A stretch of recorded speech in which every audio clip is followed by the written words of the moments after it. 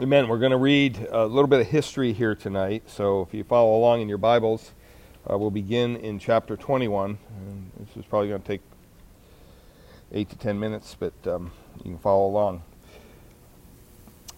Chapter 21, verse 1. Jehoshaphat slept with his fathers and was buried with his fathers in the city of David, and Joram his son reigned in his place. And he had brothers, the sons of Jehoshaphat, Azariah, Jehiel, Zechariah, Azariah, Michael, and Jephthah. All these were sons of Jehoshaphat, king of Israel. Their father gave them great gifts of silver and gold and valuable possessions, together with fortified cities in Judah. But he gave the kingdom to Jehoram, because he was the firstborn. And when Jehoram had ascended the throne of his father and was established, he killed all his brothers with the sword. Nice guy. And also some of the princes of Israel. And Jehoram was 32 years old when he became king, and he reigned 8 years in Jerusalem. And he walked in the way of the kings of Israel, as the house of Ahab had done, for the daughter of Ahab was his wife. And he did what was evil in the sight of the Lord. We're in 2 Chronicles, Ivor, chapter 21, verse 7. Yet the Lord was not willing to destroy the house of David because of the covenant that he had made with David, and since he had promised to give the lamp to him and his sons forever. In the days of Edom, in his days, Edom revolted from the rule of Judah and set up a king of their own. Then Jehoram passed over with his commanders and all his chariots, and he rose by night and struck the Edomites who had surrounded him with his chariot commanders. So Edom revolted from the rule of Judah to this day. At that time Libnah also revolted from his rule, because he had forsaken the Lord, the God of his fathers.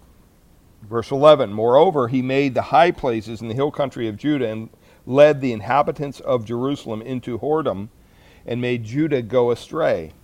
And a letter came to him from Elijah the prophet, saying, Thus says the Lord, the God of David your father, because you have not walked in the ways of Jehoshaphat your father, or in the ways of Asa king of Judah, but have walked in the ways of the kings of Israel, and have enticed Judah and the inhabitants of Israel into whoredom, as the house of Ahab led Israel into whoredom. And also you have killed your brothers of your father's house, who were better than you. Behold, verse 14, the Lord will bring a great plague on your people, your children, your wives, and all your possessions, and you yourselves will have a severe sickness with the disease of your bowels, until your bowels come out because of the disease day by day. It sounds miserable. And the Lord stirred up Jehoram. The Lord stirred up against Jehoram the anger of the Philistines and of the Arabians who were near the Ethiopians. And they came up against Judah and invaded it, and carried away all the possessions they found that belonged to the king's house, and also his sons and his wives, so that no son was left to him except Jehoahaz, his youngest son. And after all this, the Lord struck him in his bowels with an incurable disease. And in the course of time, at the end of 2 years, his bowels came out because of the disease, and he died in great agony. His people made no fire in his honor, like the fires made for his fathers. He was 32 years old when he began to reign, and he reigned 8 years in Jerusalem. And he departed with no one's regret. A good riddance, pal. They buried him in the city of David, but not in the tomb of the kings. And then chapter 22 continues our history lesson for tonight. Verse 1, and the inhabitants of Jerusalem made Ahaziah, his youngest son, king in his place, for the band of men that came with the Arabians to the camp had killed all the older sons. So Ahaziah, the son of Jehoram, king of Judah, reigned. Ahaziah was 22 years old when he began to reign, and he reigned 1 year in Jerusalem. His mother's name was Athaliah, the granddaughter of Omri. He also walked in the ways of the house of Ahab, for his mother was his counselor in doing wickedly. He did what was evil in sight of the Lord, as the house of Ahab had done. For after the death of his father, they were his counselors to his undoing. That's how important counsel is, right? Verse 5, he even followed their counsel and went with Jehoram, the son of Ahab, king of Israel, to make war against Hazael, king of Syria, at Ramoth Gilead. And the Syrians wounded Joram, and he returned to be healed in Jezreel of the wounds that he had received at Ramnah when he fought against Hazael, king of Syria. And Ahaziah, the son of Jehoram, king of Judah, went down to see Joram, the son of Ahab, in Jezreel, because he was wounded. But it was ordained by God that the downfall of Ahaziah should come about through his going to visit Joram. For when he came there, he went out with Jehoram to meet Jehu, the son of Nimshi, whom the Lord had anointed to destroy the house of Ahab. And when Jehu was executing judgment on the house of Ahab, he met the princes of Judah and the sons of Ahaziah's brothers who attended Ahaziah, and he killed them. He searched for Ahaziah, and he was captured while hiding in Samaria, and he was brought to Jehu and put to death. They buried him, for they said, he is the grandson of Jehoshaphat, who sought the Lord with all his heart. And the house of Ahaziah had no one able to rule the kingdom. Now when Athaliah, the mother of Ahaziah, saw that her son was dead, she arose. This is another nice lady, and destroyed all the royal family of the house of Judah. But Jehoshabeath, the daughter of the king, took Joash, and this is the character we're going to study tonight, Joash, the son of Ahaziah, and sold him away from the king, from among the king's sons who were about to be put to death. And she put him and his nurse in a bedroom. And Jehoshabeath, the daughter of King Jehoram, and the wife of Jehoiada the priest, because she was a sister of Ahaziah, hid him from Athaliah, so that she did not put him to death. So he was spared, his life was spared. Verse 12, and he remained with them 6 years, hidden in the house of God. So he was literally hanging out in the temple. While Athaliah reigned over the land. And then we come to Chronicles 23.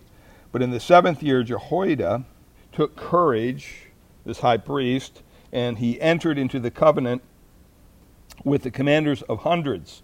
And it lists them all there, and it says they went, verse 2, they went about through Judah and gathered the Levites from all the cities of Judah and the heads of the fathers' houses of Israel, and they came to Jerusalem.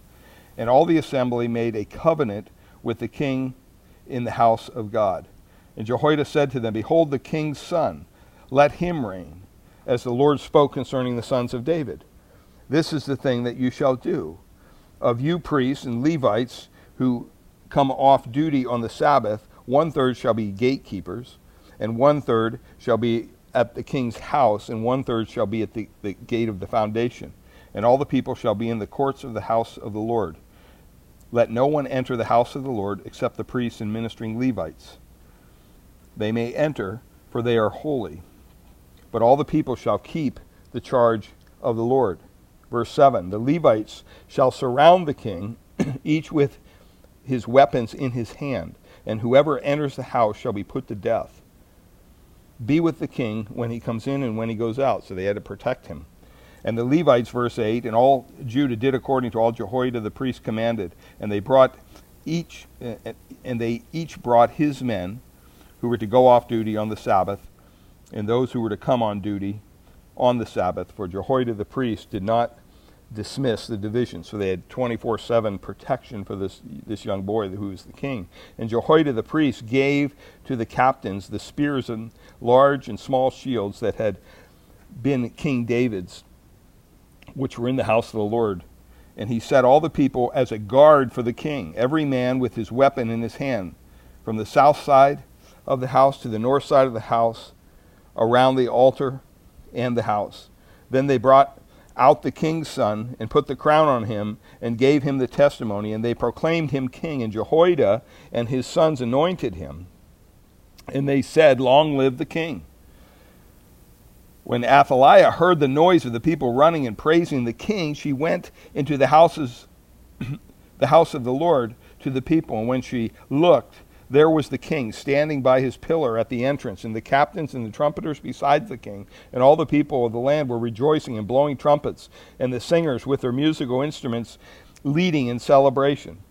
And Athaliah tore her clothes, and she cried, "Treason, treason!" Verse 14.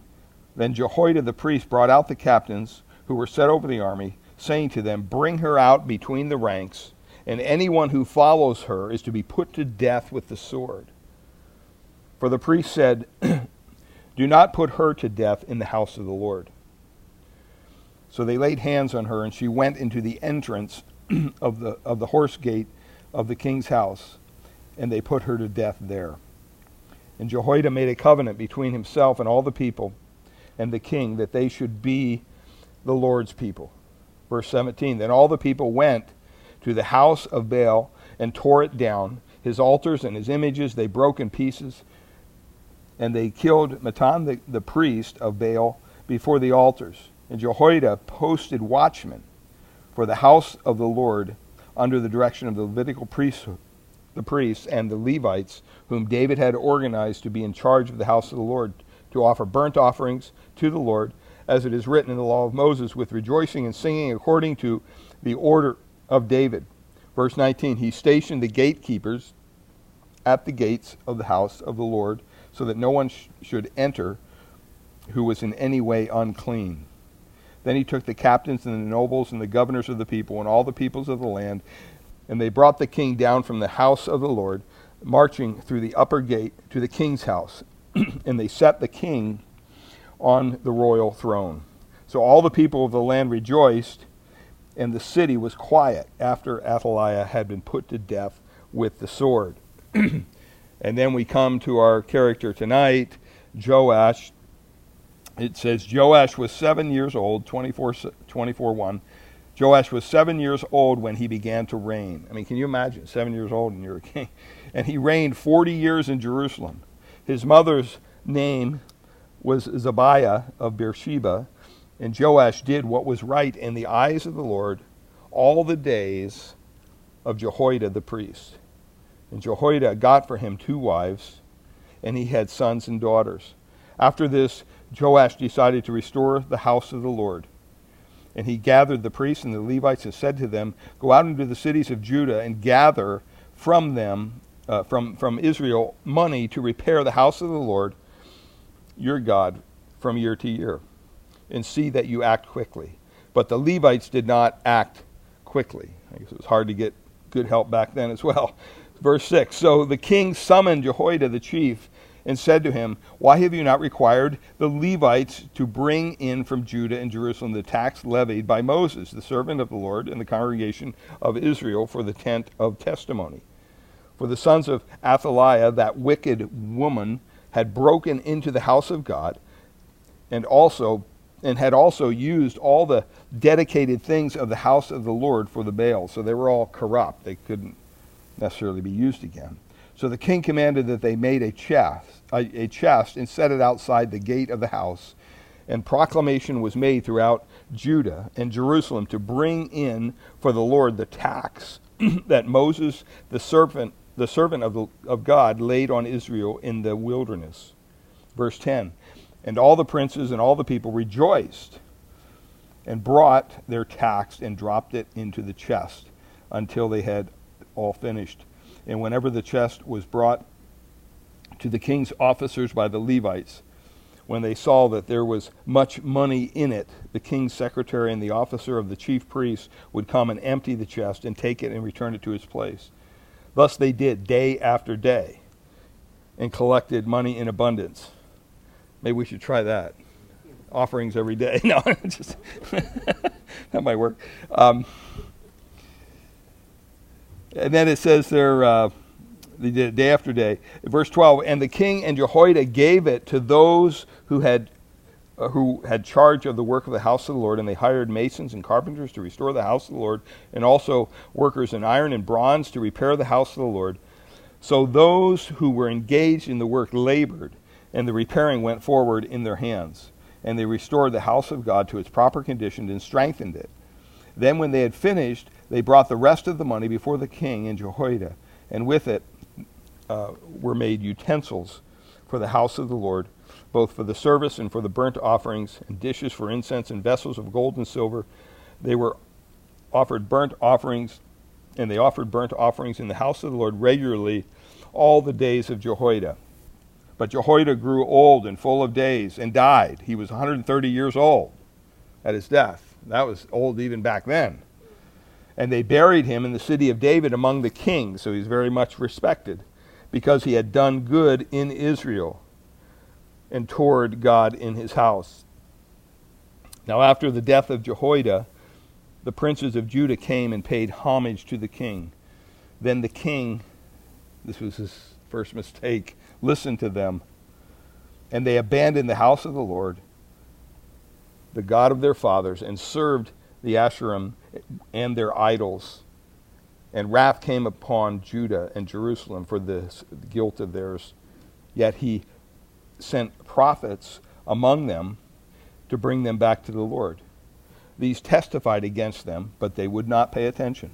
Verse 20, then the Spirit of God clothed Zechariah the son of Jehoiada the priest, and he stood above the people and said to them, thus says God, why do you break the commandments of the Lord, so that you cannot prosper? Because you have forsaken the Lord, he has forsaken you.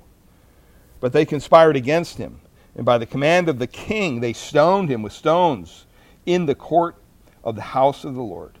Thus Joash the king did not remember the kindness that Jehoiada, Zechariah's father, had shown him, but killed his son. And when he was dying, he said, may the Lord see and avenge. Verse 23, at the end of the year, the army of the Syrians came up against Joash. They came to Judah and Jerusalem and destroyed all the princes of the people from among the people, and sent all their spoil to the king of Damascus. Though the army of the Syrians had come with few men, the Lord delivered them into their hand a very great army, because Judah had forsaken the Lord, the God of their fathers. Thus they executed judgment on Joash. When they had departed from him, leaving him severely wounded, his servants conspired against him because the blood of the son of Jehoiada the priest, and killed him on his bed. So he died, and they buried him in the city of David, but they did not bury him in the tombs of the kings. Those who had conspired against him were Zabad, the son of Shimeath the Ammonite, and Jehozabad, the son of Shimrith the Moabite. Accounts of his sons and of the many oracles against him and of the rebuilding of the house of the Lord are written in the story of the book of the kings.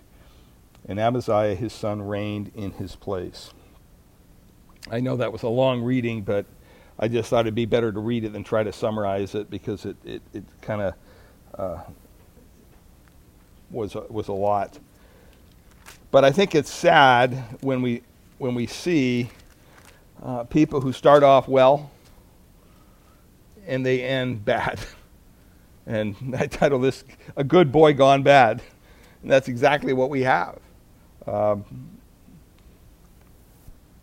Whittier, who's a poet, he wrote this: for all the sad words of tongue or pen, the saddest are these: it might have been. And you stop and think about it. I mean, this young boy had everything going for him, did he not? And there's always something sad when we see a person with great potential who start off very strong, but everything falls apart. It just all falls apart on them. And we've seen that in the sports world when young athletes just are blown away by millions and millions and millions of dollars, and because of getting mixed up in the wrong crowd, whatever, you see them just, boy, go off the cliff. But I think it's most sad when you see it happen spiritually to somebody. When you know someone personally, maybe a young man or a young woman who maybe you brought to Christ at one point, so you thought, and they made a profession of faith, and they were excited, and they began to read the Bible, and then you run into them years later, and they don't have anything to do with Christ. As a matter of fact, they're living totally in the world. It's really sad. But something happens. Something gets them tripped up in their profession of faith in Christ, and they fall by the wayside. And I think if you've been a Christian for any time, you've seen that happen in people's lives over and over and over. And it's always a sad commentary. And it's sometimes kind of puzzling. You wonder why that happens. Could it have been prevented? You might ask the question, could that happen to me? Sometimes when I try to find college buddies from Bible college, I'm appalled at either some of them are dead, but most of them are, either not in ministry at all anymore, and that's why they went to school, or they're just not even living for the Lord at all. They're off in some aberrant lifestyle, whatever. It's really sad. And, how does that kind of stuff happen? How can we avoid that kind of thing happening to us? Well, I think this story tonight that we're going to read, that we've read about King Joash, gives us some answers. And you can look there in your outline. And this guy was a young boy with great potential. And obviously his life was under the providential care, the providential hand of God. Would you not agree? I mean, from a very early age, everybody else was getting wiped out, and he was spared, right? At the age of 1, he had been rescued from death when his wicked grandmother, Athaliah, killed all his brothers. And he was raised secretly, where? In the temple, in the house of God, by his godly uncle, Jehoiada, who was the priest, and his aunt. And, you think of people like John Wesley, who as a child narrowly escaped from a burning house. I mean, think about that. Think of the hymns we wouldn't have had. Things like that if this person wouldn't have survived that. Joash was this brand plucked from the fire. And at 7, he was anointed king. And that wicked Athaliah was executed, and Joash had the opportunity of a lifetime before him to serve the Lord, to lead his people. And frankly, by what we read, he started out pretty good, wouldn't you say, for a young boy? He restored the temple. He did all the right things. He began by fixing up the temple, which had been desecrated and run amok. And he even reproved the priests and got things back in order that way. And things went well as long as it seemed like his support system was his uncle Jehoiada, the priest. Because as soon as Jehoiada was gone, what happened to this young boy? He went off the rails. After Jehoiada died, the leaders of Judah tempted Joash. They came and they wanted time in front of him. He should have said, "No, I don't have time for you. You're not people that I would listen to." But he didn't. He actually listened to these. Maybe he was intimidated. We don't know why. And it led to them abandoning the house of the Lord. Think about it, how radical a change that is.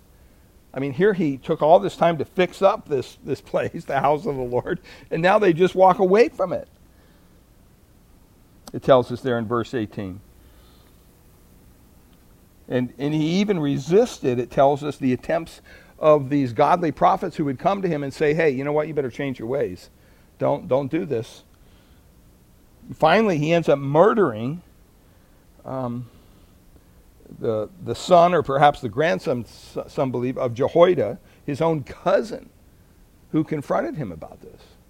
telling him, Zechariah, that you shouldn't do this. And they did the dirty deed. I don't know if you noticed this detail, right in the temple area. I mean, I don't know if you remember before when they killed Athaliah, what did he do? He took her outside, remember? Because it wasn't right to do that. It would desecrate the town. He didn't care. Something happened to Joash. And then there was a small Syrian army by army levels. It was small. They came up against, and basically, in order to bribe them, Joash stripped the temple of all its treasures. He took everything out, and he said, here, just take this, just leave us alone. Now, he had just labored to restore all this stuff. And he sent them as a tribute to the king of Syria. Well, that held them off for about a year. And then they realized, hey, if they have this much stuff, let's go get the rest. They gave us this, right? You never want to appease your enemy. This is something sometimes our government doesn't understand. If you just appease the other side, well, they'll like us. No.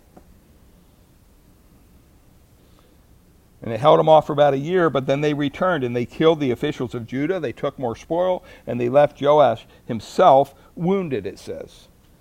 And two of his own servants basically realized this guy had gone so far off the rails that, you know what, it's time to take him out. And so they murdered him in his own bed. He was dead at 47. He was not given the honor of being buried among the kings of Jerusalem. He was definitely a boy who had gone bad. And so, what can we learn from this? Well, I think the one thing there in your outline I wrote, spiritual privilege requires spiritual reality, or else there will be spiritual consequences. Spiritual privilege requires spiritual reality, or else there will be spiritual consequences. You could say too much is given, what? Much is required, right? I mean, the same thing. But it's a spiritual formula here. If people who have been given spiritual privilege, if they don't walk in the reality of the Lord day by day, they and even those close to them in their families, extended family, because sin always affects others. You never sin as an island. It will reap severe consequences. And that's what we see here. Now, the first point here in the outline was Joash was blessed with spiritual privilege. And guess what? So are we. So are we. As Joash grew into manhood, he had to look at his own life and be impressed with the fact that God's hand was on his life in a very unique way. While all of his other brothers were slaughtered, it tells us that he alone was spared. He was only a year old at the time, so he had nothing to do with that at the time. And I'm sure as he grew older and he looked back and he thought, wow, God spared me for a reason. And why was he saved by his godly aunt and uncle? They had raised him in the ways of the Lord. Why did God allow that? His aunt was the daughter of the wicked King Jehoram, and that guy slaughtered his own brothers. So she was a sister of the wicked Ahaziah, who was slain. She could have easily been very self-serving, as her wicked mother Athaliah was. But even in Joash's uncle, if you think about that, he could have easily decided to enjoy his position of power and say, hey, keep this kid out of it. And I kind of like all the attention I'm getting right now. He could have refused to yield power. Or he could have poisoned the boy or killed him or something. But none of this happened. And it was all because God's providential hand was on Joash in a remarkable way. He was blessed with a great spiritual privilege. And I would say that so are we as believers that live in a free country, that we can worship our God in freedom. Or maybe you were raised in a Christian home. What an incredible spiritual privilege that is. I mean, I was raised in a Christian home. They weren't, quote, Christians, I would say, necessarily. I don't know, maybe they were. But my dad was a Methodist. My mom was a Roman Catholic. So we all grew up under the Christian influence of the Roman Catholic Church, which theologically we understand is all wrong. But you know what? That understanding of God and that there is Scripture and that it is true and the morality that I just kind of learned through the church, through some fear maybe, and just a little bit of respect for God, that really protected me morally as I was going through my teenage years. And I understand now, I look back, I'm like, wow, that's spiritual privilege. Even though it wasn't, quote, a Bible Christian home, it was kind of a mixed bag, and I'm not saying everybody in my family was Christians at the time or anything. But the foundation of having that Christian foundation was a spiritual privilege. Some maybe here today thinking, well, I didn't grow up in a Christian home like that. I grew up in a pagan home, and my parents abused me, and before I even knew it, they ended up getting divorced and never felt loved or accepted, and I never received any spiritual training or encouragement as a child. It's easy for you to say if you were raised in a Christian home, but not me.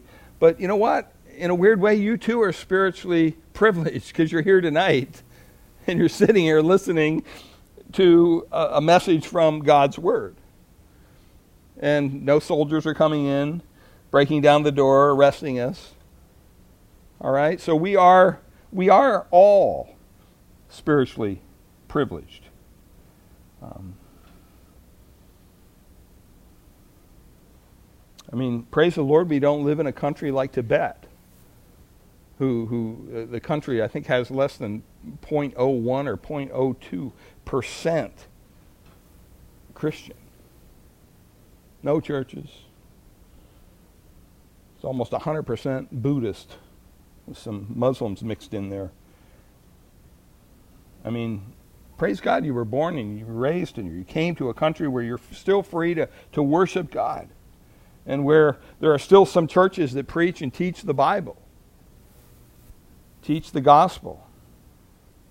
You can go home tonight and open up your Bible that you probably have, or one of your Bibles, I should say, that you have, depending on what translation you want to read, and read it before you go to bed. Or if you don't have a Bible, you could take your phone and download a Bible.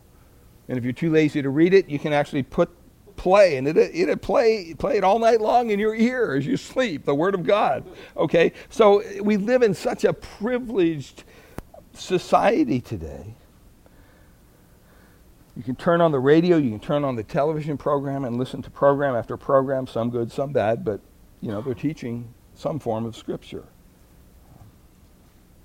And so we live in a culture, though, that's encouraging us to blame our upbringing or our parents. I wasn't raised that way, so therefore I'm just going to be this way, for our being imperfect as believers.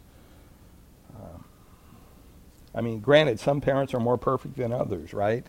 Some parents do a better job than others. Joash certainly had an imperfect family, including his dear grandmother who killed all his brothers. I mean, he didn't have, the greatest upbringing, I would say, in that, as far as from the stock he came from. She would have killed him if she would have got his hands on him, her hands on him. So, if you focus on blaming your upbringing or your parents or your past, what are you doing? I really believe you're blaming the sovereign God who allowed all that stuff to happen, and not submitting to His providence. And when you do that, what happens? There's a root of bitterness and really ingratitude that raises up in your own heart, and it will just defile you. And it will affect those around you, and it will rob you of how God wants to bless and use you going forward. And so rather than, if you had a rough upbringing, whatever, rather than focus on that, focus on your spiritual privilege. Focus on the fact you're here today, you're in a Bible-believing church, you're growing in the Lord. Focus on that. Don't allow that other thing to take you down that road. So spiritual privilege, Joash was, and so are we. Secondly, Joash demonstrated early in his life a spiritual zeal. A spiritual zeal. I think he was 7, right, when he became king. And what did he do, man? He wanted to get that temple back in order. He directed the priest to restore the temple. We don't know how things dragged on, but in his 23rd year, things weren't moving quickly, so he even confronted Jehoiada, who was about 120 at that time, which probably explains why things were slowing down a little bit. But he said, hey, I don't want this project to die. We got to keep this going. And then he got the job done so that worship was restored. And so Joash, this young leader, was zealous. He was excited about the things of God. And you know what? So should we be. So should we be. Some of you who are younger, now's the time that you've got the ideals, you've got the energy, you've got the wherewithal to pour yourself into serving the Lord. And that's what you should do. That should take priority. I mean, it's a great thing to see young people who are excited about the Lord, who have a zeal in their heart to see people in their workplace or their school or whatever come to know Christ. They're willing to go out and be bold for Christ.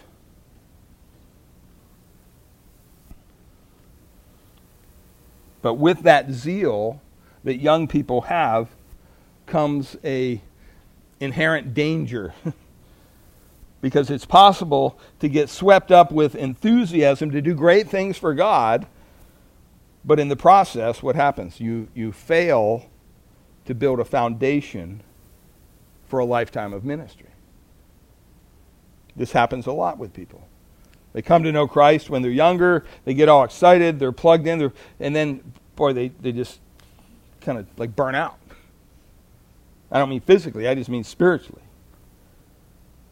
It's really easier to build the temple, think about this, than it is to carry on a daily walk in a personal reality with God himself. It's easier to build some big edifice and say, wow, look at what we did. That's what Joash did, right? He restored the temple, and everybody was looking at the temple going, man, we got a great king. Look at what he did. But you know what? God sees what other people don't. God looked at Joash and said, yeah, the temple looks great. That Joash, boy, he's quite a king. The people were saying, he must really love God. Look at how he's serving God. But that's all outward. That's what we see as humans. But what does God see? God sees what people don't see. God sees whether you spend time with him each day. God sees whether or not you're dealing with your sinful thoughts when they pop into your head. God sees whether you seek and you are desiring to submit to God in the trials of life.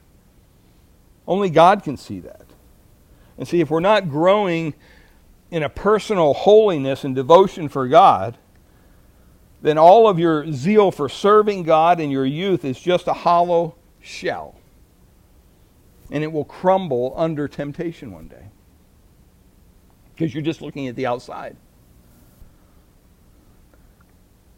One commentary said this: the Christian life is not a chicken coop. It's a skyscraper. I mean, if you're throwing up a chicken coop, you can do that in a half hour, right? Get some wire, you get some 2x4s, you nail some stuff together. It doesn't matter what it looks like. It doesn't matter just as long as it holds the chickens in, right? But if you're building a skyscraper, guess what? You need a solid foundation. You have to dig down deep to lay that foundation. You look at some of the construction that's going on in Redwood City. It always starts with what? A big hole in the ground. It's like, what in the world are they doing? You know, they go down like 4 stories, and then they go up 8. Well, if they didn't do that, it wouldn't be a stable foundation. See, it's like that seed sown upon rocky, shallow soil in Jesus' parable in Luke 8. It's possible to spring up quickly, but if you lack sufficient roots, what happens in a time of temptation? You fall away. It tells us in Luke chapter 8, verse 13, and the ones on the rock are those who, when they hear the word, receive it with joy. But these have no root. They believe for a while, in the time of testing, they fall away. See, we don't want to fall away when we're faced with temptation. This is what happened with Joash. He had all the zeal, and it's okay to have the zeal, but you have to understand, with that zeal comes the danger of wanting to move too fast, too quick, and not building a good foundation. Third thing, Joash faced spiritual testing. He faced spiritual testing. It says there in verse 2, Joash did what was right in the sight of the Lord all the days of Jehoiada the priest. But guess what? Jehoiada wasn't eternal. Jehoiada finally died. And then what? Then came the test. Then came the enemy. This was really a turning point, a hinge point in the life of Joash. And guess what? He didn't do well. He failed the test. See, our enemy, Satan, the devil, he's not stupid and he's not impetuous. He is waiting in the wings for that proper time. He's waiting. He's biding his time for the right moment to attack. And the officials of Judah did not approach Joash while Jehoiada was alive. Why? Because they knew the time wasn't right.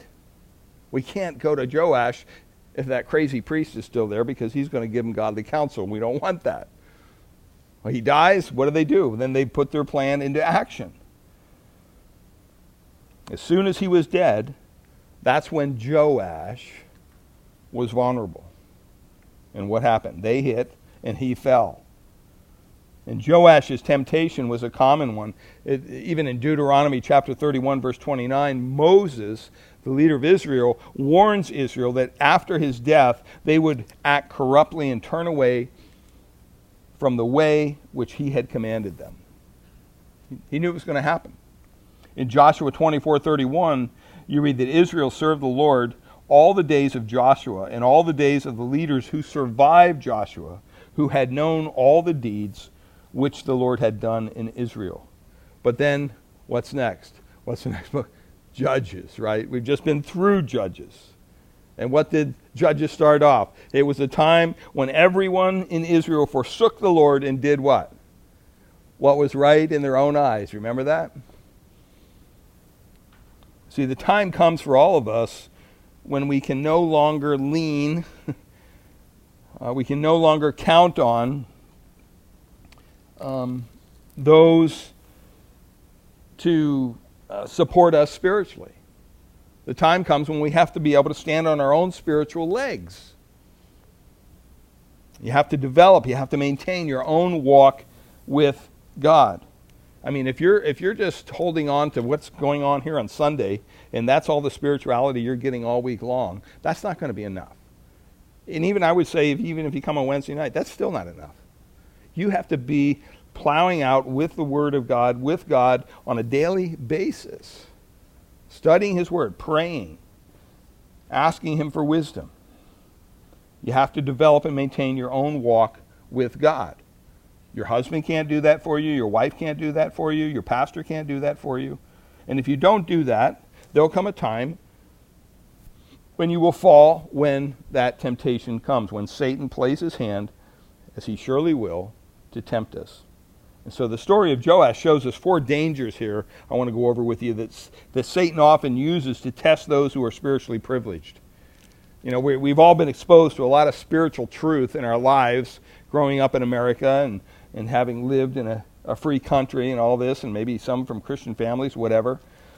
But because we have that spiritual privilege, sometimes Satan uses these dangers. And the first one is the danger of spiritual piggybacking. And what I mean by that is, you know what, you grow up in a spiritual atmosphere and you're prone to what? Ride along on your parents' faith. You don't really own it.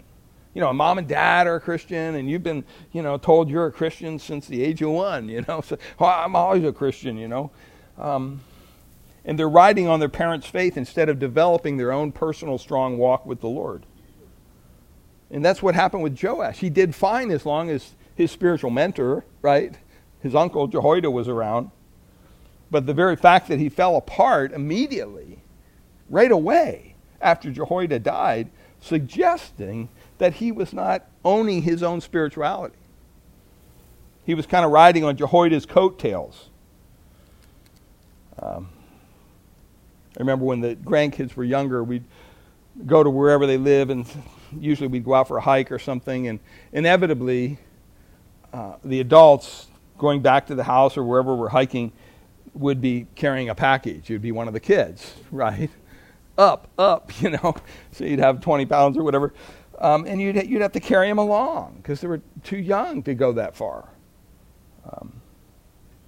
And as they grew older, they began to understand, well, no, you can walk yourself. I'm not carrying, you're 75 pounds now, I'm not carrying you, right? And now they're teenagers, so it's like I'm definitely not carrying them. They're carrying me. That's what should be happening. They should be carrying me. It'd take all three of them to do that, but spiritually, it should be the same thing, should it not? You have to get to a point in your life where you're not constantly just riding on somebody else's spiritual coattails. If you're growing up in a Christian home, it's great. If your parents walk with God, that's wonderful. But what about your walk?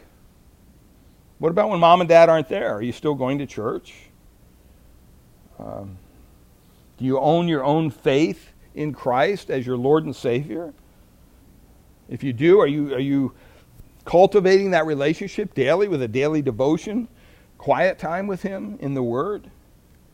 Do you meet with Him in prayer each and every day? Do you have your own desire to fellowship with God's people and serve Him, or are you just doing it because, well, aren't you going to help in church? Coming from mom and dad or somebody else? See, the older you get, not just physically but spiritually, the more you need to be walking on your own. And that's so true. The second danger is the danger of making the holy commonplace. Think about it. Joash, this young boy, grew up in the temple. Grew up right there with everything going around. It'd be like somebody growing up in a pastor's home. They're always at the church. I remember even with my grandkids, once in a while, the churches we've been in, they would be crawling up under these chairs or the pews when we had pews, from the back to the front under the pews. Now, that wasn't on a Sunday, but, they were down here with Grandpa, during the middle of the week, and hey, it's free reign, run around the church, do whatever. And, there's just a commonality there, all right? And so he grew up in the temple, and when he turned from the Lord, we found here in our story that he even gave the command for the godly man Zechariah to be stoned to death in the temple itself, which was just a big no-no in their culture. You never would do that. Joash should have had at least regarded that place as somewhat sacred, okay, understanding that it was the Lord's temple. His uncle provided that example. Jehoiada wouldn't allow Athaliah to be executed in the Lord's house. But for Joash, at this point, he didn't care. It was just common. It was, hey, I grew up here. It's not a big deal. And sometimes when you grow up surrounded by the things of God, really you're always in danger of treating that which is holy as commonplace. You just don't think of it as a big deal. You become very irreverent, or even joke about God or His Word or the church. You don't have that sense of awe about the Lord. It ought to be a warning light on your spiritual dashboard. You don't want to get to that point. Thirdly, there's the danger of experimenting with sin. Some people are raised in Christian families and Christian homes, and they're raised in a very strict and sometimes legalistic even environment. And we aren't told exactly what the officials of Judah said to Joash. We don't know in verses 17 to 18. But I bet you that their message had something to do with his freedom. Something to do with, hey, now Jehoiada's dead. You can relax a little bit, Joash. You've been living under this strict guy's rules and regulations all your life. You've been restricted by him. You've been cooped up in this temple. You've obeyed the old man's rules, but now you're You're missing out on the excitement of life. Joash, be your own man, for goodness sakes. You should be open up to more kinds of worship. It's not just one way. Come on. And the appeal of that idolatry, that you can make a God in your own image, and that's what people do today. They recreate God in their own image according to what they like and how they want to live. Therefore, they don't have to submit to the will of God, the holy God, the true God. And when you share Christ with people, a lot of times you talk about God's wrath, you talk about God's judgment. What will they say? Well, my God's a God of what? Love. My God would never send someone to hell. Well, you have to be bold enough to say, well, I'm sorry, but your God is not the God of the Bible.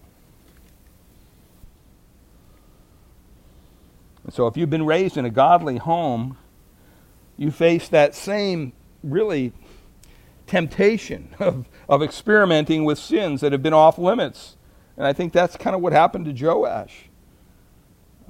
I used to see this a lot as a youth pastor. Kids get in their teenage years and beyond, and friends start to, hey, you know what, you're missing out on the front, missing out on all the fun, you're never drinking any alcohol, come on, let's get a little buzz, try this pot, whatever. And, you're going to live once, you're young, enjoy yourself. Don't go down that road. Don't listen to that message. It's Satan's lie. Because you can't experiment with sin without it affecting you and those you love. And then the last thing here, the danger of ungratefulness. Joash didn't remember the kindness which Jehoiada had shown him. He didn't remember, but what did he do? He murdered his son or grandson. How tragic. Those who are born with spiritual privilege or into spiritual privilege tend to take things for granted. They tend to take things for granted.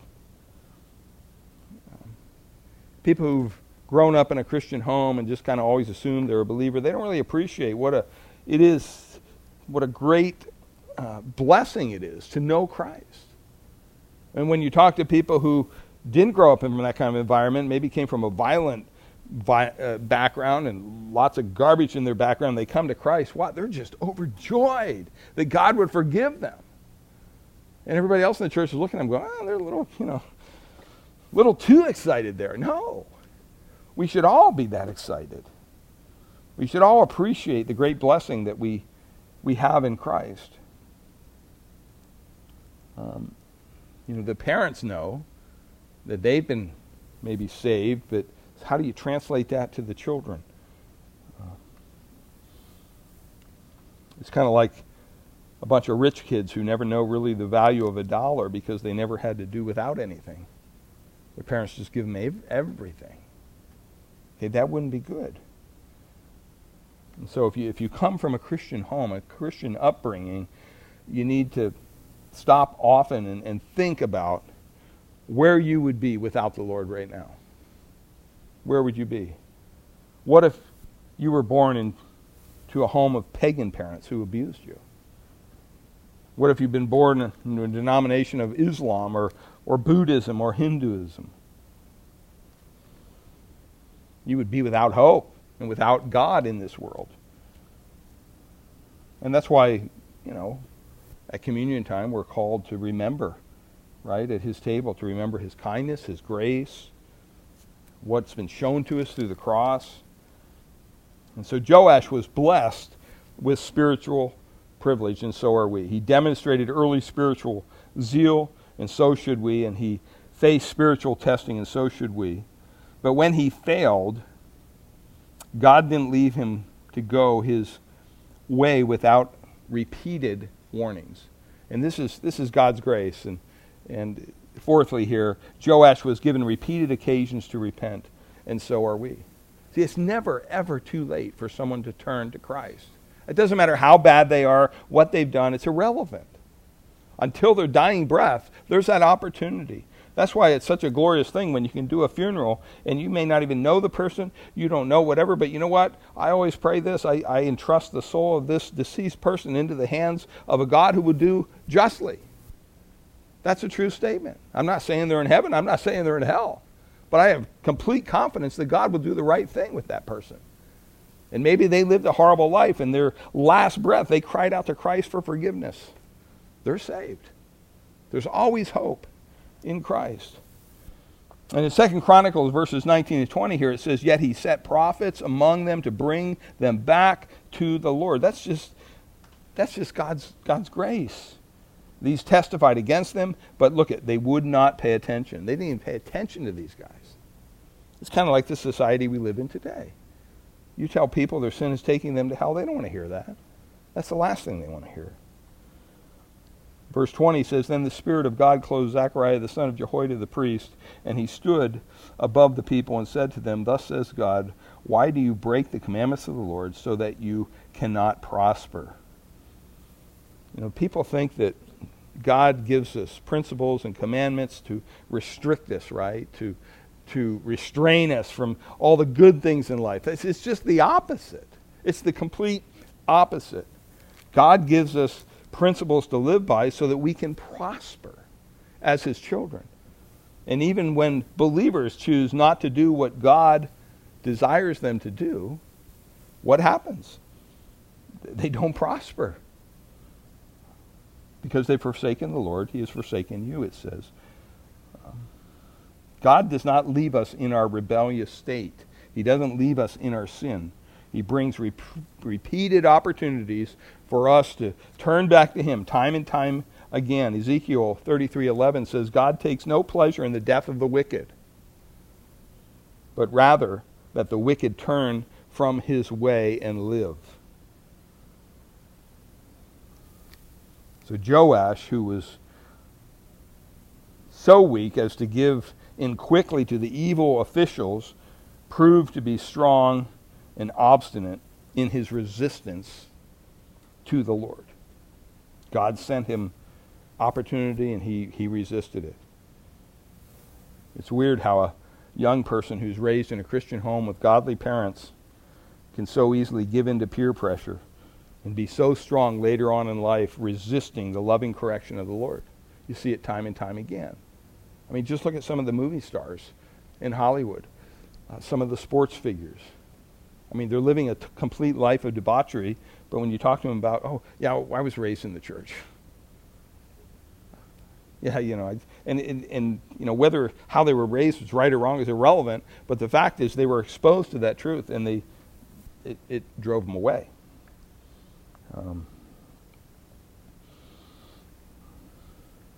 So God allows U-turns in life, but only for a while. Eventually his grace does run out. The fifth thing, Joash reaped the consequences of his rebellion against God, and so will we if we do not repent, in verses 23 to 27. Look at the correspondence between Joash's disobedience and the consequences quickly here. It says Joash forsook God, and what happened? God forsook him to this invading army in verse 20. Joash cast off God's rule, and what did Joash's servants do? They cast off his rule. They killed him. Joash conspired against Zechariah. Joash's servants conspired against him. Joash murdered a defenseless man, and his servants murdered him as he lay sick and defenseless in bed. Joash did not heed the dignity of Zechariah's office as a prophet, but had him stoned. And Joash's servants did not heed his dignity as a king, and had him buried outside of the tombs of the kings. Galatians 6:7 says, Do not be deceived, God is not mocked, for whatever a man sows, this will he also reap. 2 Peter 2:20, For if after they have escaped the defilements of the world through the knowledge of the Lord and Savior Jesus Christ, they are again entangled in them and overcome, the last state has become worse than the first.